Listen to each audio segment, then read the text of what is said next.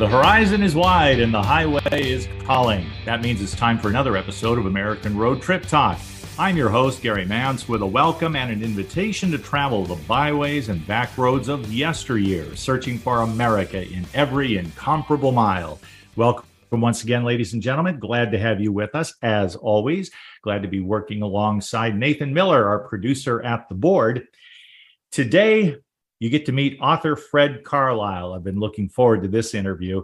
His book, The Lake Effect, a Lake Michigan Mosaic, is grounded in his personal experiences, yes, but the book also addresses wider considerations, including the aesthetic, emotional, historic, economic, and the social effects of Lake Michigan.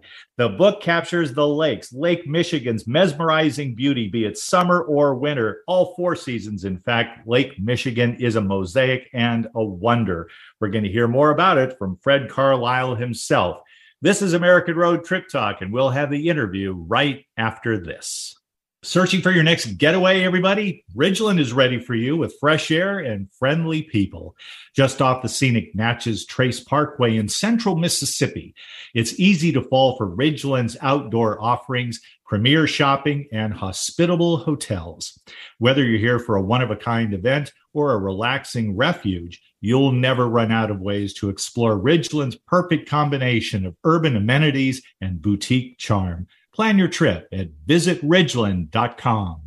Hi, everybody. This is Anson Williams from Happy Days, and I want to bring attention to a life-saving product called Alert Drops. Drowsy driving is one of the most catastrophic problems in America, and Alert Drops will stop it. Kids studying in college, drinking too much caffeine, overloading on these energy drinks, they end up in the hospital. Alert Drops will stop it. What is Alert Drops? Alert Drops is a simple spray on the tongue made out of citric acid, sour lemon, and water, co-created with my uncle, Dr. Henry Heimlich, creator of the Heimlich maneuver, who said, Anson, Alert Drops will save more lives than the maneuver. Whether you are driving, whether you are studying, whether you're just a tired mom, whenever you need to be alert, get Alert Drops. A simple spray on the tongue, nothing in your system, and you're naturally awake, naturally alert. It's scientifically proven. It's doctor approved. Again, it's natural. It's been honored by the United States Congress.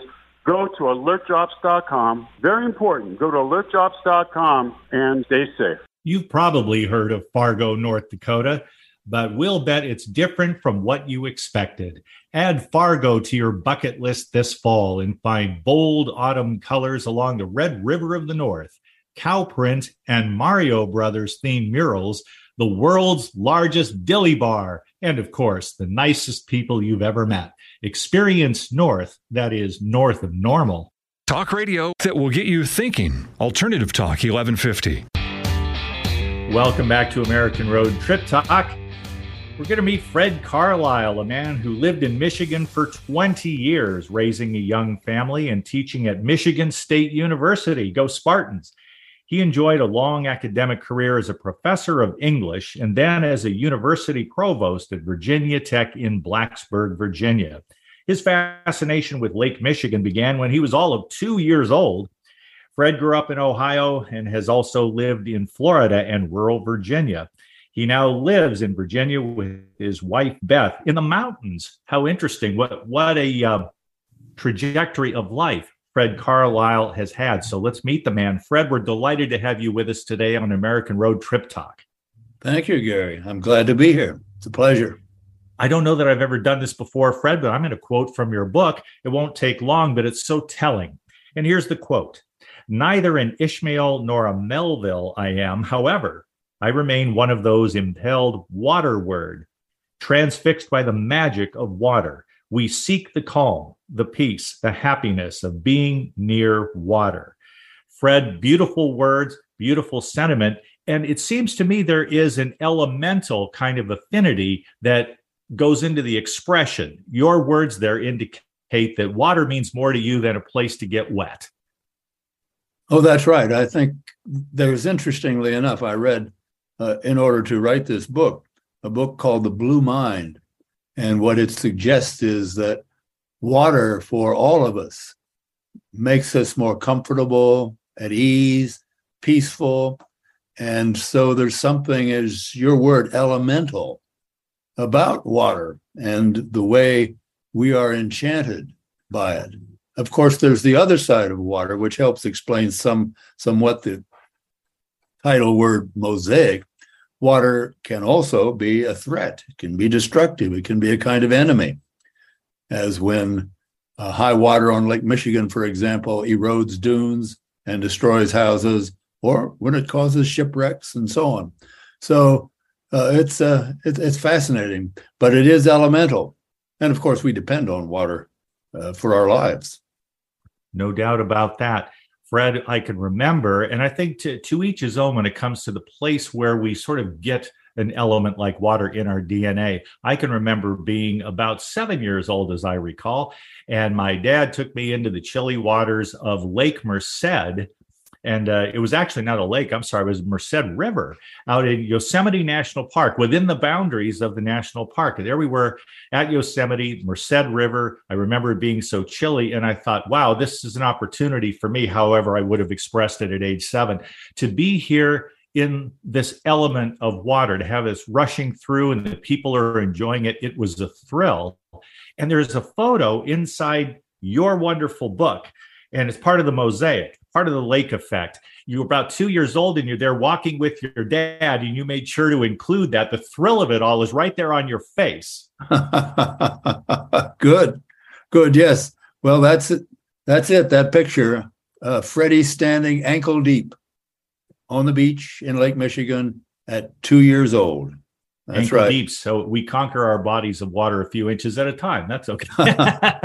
That's good. Fred, I love the format. I did want to say something about this. I love reading your book because as a mosaic, the lake effect actually is a compilation of essays and stories. Why did you choose? I think I understand why, but let's hear from the man himself. Fred, why did you choose to write the book in the manner that you did? Well, I guess, Gary, in a way, that's the way it came to me. It didn't seem to me that I could and I didn't want to write a straightforward narrative about my life to make it simply autobiographical, but I wanted to draw on all the functions and features of Lake Michigan. And in a way, that particular approach is in itself a mosaic. The many different pieces that come together, and if I've worked it out into a whole, and Lake Michigan, as diverse and varied as it is Lake Michigan, the whole thing. It's all there at once for us, but then we experience it in very different ways. We experience it in different ways because of the availability of those opportunities, beginning with the recreational. Right. It's an exploration, one that could fill up a lifetime, in a manner of speaking. But there are special places, and I want for our listeners to understand that when they hear or see Lake Michigan, as I first did, I'm standing in Chicago, the hub of commerce, the engine of the Midwest, the mighty Midway. And that's one way to do it. But you also write lovingly, I would say nostalgically, Fred, about a place called Ogden Dunes. I've never heard of it, but now I feel like I know it a lot better, despite the fact that it too transforms like the lake itself over the years, over the generations. And you write about Ogden Dunes. Let's get into your experience of that, because it's still with you, I can tell. My grandparents owned property on the southern rim of Lake Michigan, which is where Ogden Dunes is. My grandfather was a mill superintendent with U.S. Steel, and his son, as a parenthetical comment, was in Great Lakes shipping throughout his whole professional life. And so I knew the lakes in that sense. But Ogden Dunes is the place where that photograph was taken. It's the place, the first impression, And we went back over the years until I guess I was a young teenager when we stopped. Well, my grandfather retired and moved where else? To Florida. So that initial enchantment, and as I suggest at a certain point early in the book, that's a kind of primal experience. And as so many primal experiences do, they stay with us because they have shaped us in some way. They've formed who we are and what we care about. And you never get over them. No, you don't, no matter how long you have lived. I'm a boomer. I've been to a lot of places, and there are some that stand out to me in a unique way. I wonder what it's like for you, just in a moment. They're comparatively speaking.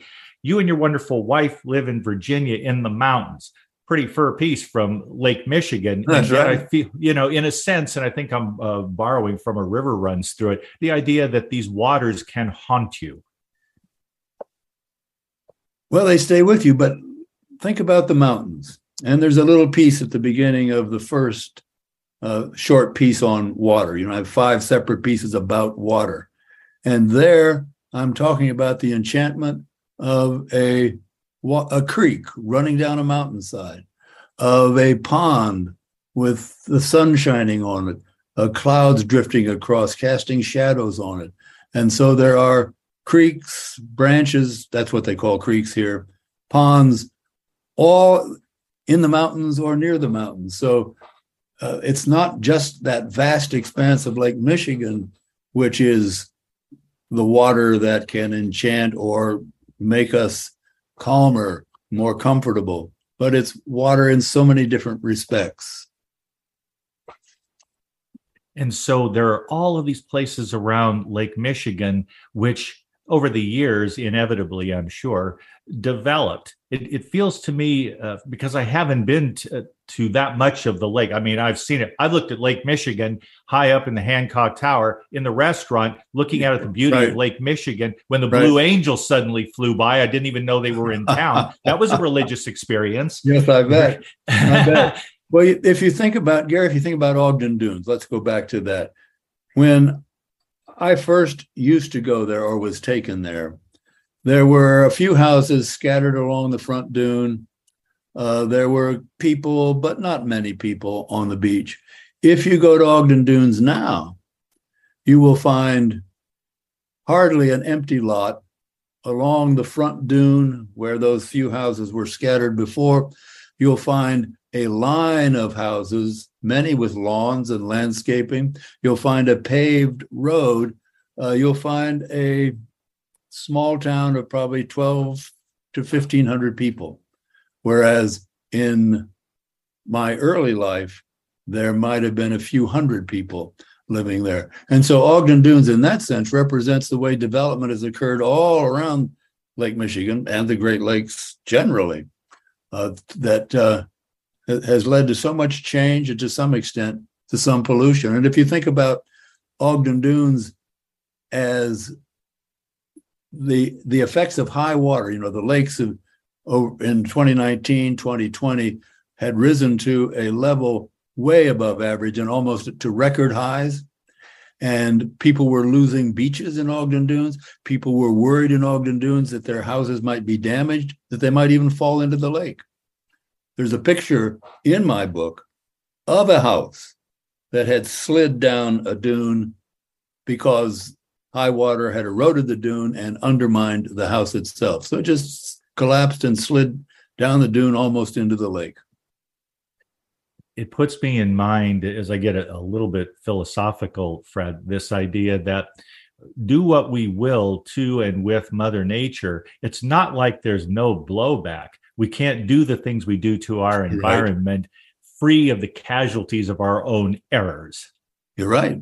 You're right. Well, I have a piece or two in there about the way invasive species have come into the lake and have seriously damaged the food chain, have depleted, if not almost destroyed at certain points, the fishery, the native fish in Lake Michigan.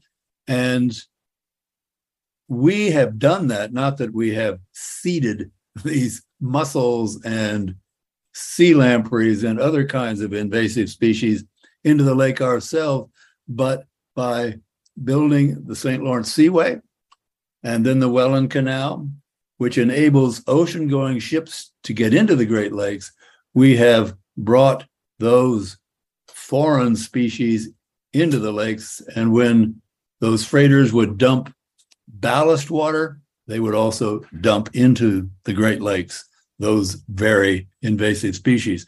So that's human activity. And of course, there's the various forms of pollution, agricultural, industrial, all those that come from development along the lake shore. There's something in one of the books that I use that suggests that only about I think, this may be an exaggeration, if so, I'm sorry, only about 5 or 6% of the original way Lake Michigan was continues, because so much has been changed with development. And along that southern rim of the lake, U.S. Steel built this huge plant, which had negative effects on the lake itself. So, yes, we've done a lot of damage. We profit from it. We enjoy it. We haven't yet destroyed it. It still eludes us. We can't quite control it, even though we try. Well, Fred, I must tell you that in the state where I live, Florida, we've taken care of all those invasive species. We have our wonderful master plans for dealing with all that quite well, I'm sure, he said facetiously. I mean, we have so many pythons around Florida now, you can almost train them to go get they'll go out and get 4 or 5 years ago, when we were down there, I mean, I lived in Florida for about 10 years. When we were down there, we realized that about 90% of the small mammal population in the Everglades had been decimated by those thousands and thousands of pythons. Yes. And we're not doing very well down there with the manatees either. No, and that's very near and dear to the hearts of people. I live in Sarasota, and around here we have the Moat Marine Aquarium, where caring for the manatees is a top priority. And that leads me to ask you, Fred, I mean, it's a very good thing that we're doing this. You feel like you're fighting an uphill battle. We don't have many hills in Florida, but it's like an uphill battle. In the case of Lake Michigan, to your awareness, are there master plans for the future so that we don't destroy this gorgeous, vast jewel in the Midwest? Well, there have been, and there's a pattern, and I can't cite the details right now, but I had a sense as I was tracing through the decades and the history of this, that there'd be one attack, the alewives, for example, multiplied in the mid-60s to such a great extent the lake could no longer support them. They died off. They littered the beaches for 300 miles, made it impossible to go to the beaches. The solution was to bring in salmon. That was great, and that solved that problem, but there were others. So that kind of solution, problem. And I think people keep trying to manage and control the Great Lakes or Lake Michigan. But to my mind, at this point, it's not clear that we will bring some kind of stability to it. It will no longer, if it ever was, be the lake of my youth. But the hope is that somehow it can be stabilized so people can enjoy it, so the fishery will be productive and so on. But I'm not sure. I really don't know. I don't think any of us do. Right. And that makes me wonder about the proximity, in fact, being on the lake, a city like Chicago. You have another city about which you write in some detail. I found that compelling reading, Fred, when you were discussing Chicago. Yes, and there you have some wonderful pictures and posters there to advertise Lake Michigan, and its connection with Chicago is obvious enough. But what about a place that is a lot more perplexing to a lot of us? Gary, Indiana, for example, because the Gary, Indiana of your youth is not probably never again going to come back, quite frankly, but there are people working on that. They want to bring out the best of Gary, Indiana, instead of writing the city off, it seems to me. And you cover that very well in your book. Well, I think that's true. And again, it's the way the changes in technology, manufacturing, that caused decline in industry and therefore decline in job opportunities, and the way many cities were transformed and in serious, severe decline for a period of time. And I think Gary is attempting a real comeback. My sense is, and this little book I was reading classes Detroit in the same class of Gary, but Detroit, it seems to me, is further along toward turning things around, toward rebuilding itself and becoming a new city. It's not just that there's a new Tiger Stadium, but the whole place is beginning to revive. again, who knows where all this will end up, because they can't be what they once were. U.S. Steel once employed, and that's the Gary Works, once employed, I think, 25 to 30,000 people at the height. And I think it now employs somewhere around 5,000, 6,000. So that is a number, and those are close, if not exact. That is a number which suggests to me how radically different the situation is. And of course, the African American population now dominates the city, and as in so many cities, is working very hard to remake and rebuild and transform Gary or Detroit into a new Gary or new Detroit. And I think Detroit is probably a case study of some that's somewhat further along. I see it the same way. And thank goodness for a conscious renaissance. If you have a clear enough picture of what you want, you stand a much better chance of attaining it. And I think that is a lot of the energy, the motive force behind the urban efforts in Gary and in big Detroit. There's just so much to be hoped for there, and you are sounding a hopeful note. Fred, in addition to that, please tell us about some of your favorite places. Let's say, hey, let's go see Lake Michigan. You know, whether you're in Michigan, you're traveling to the Midwest. When you go there, what are the places that stand out today in 2022 where people might want to go to take in as much as they can in a short period of time of this wonderful mosaic? Well, there's a long piece in my book about Traverse City and that whole area. There's the Leelanau Peninsula. There's Grand Traverse Bay, which has a west and east bay. That bay is divided by the old Mission Peninsula. So if you want simply a lake experience, it's there because the beaches are wonderful. Sleeping Bear Dunes National Lakeshore is a marvel. When Beth, my wife, first saw that, she was standing on top of a 400-foot dune looking down a very sharp incline to Lake Michigan. So that in itself is spectacular. If you're interested in wineries, there are probably on the Leelanau Peninsula alone, which is the peninsula that divides the Big Lake from West Bay in Grand Traverse. There are probably 25 wineries on Leelanau, many of them award-winning. And then there's always Mackinac Island, maybe an hour and a half further north. And that draws thousands and thousands of visitors every summer.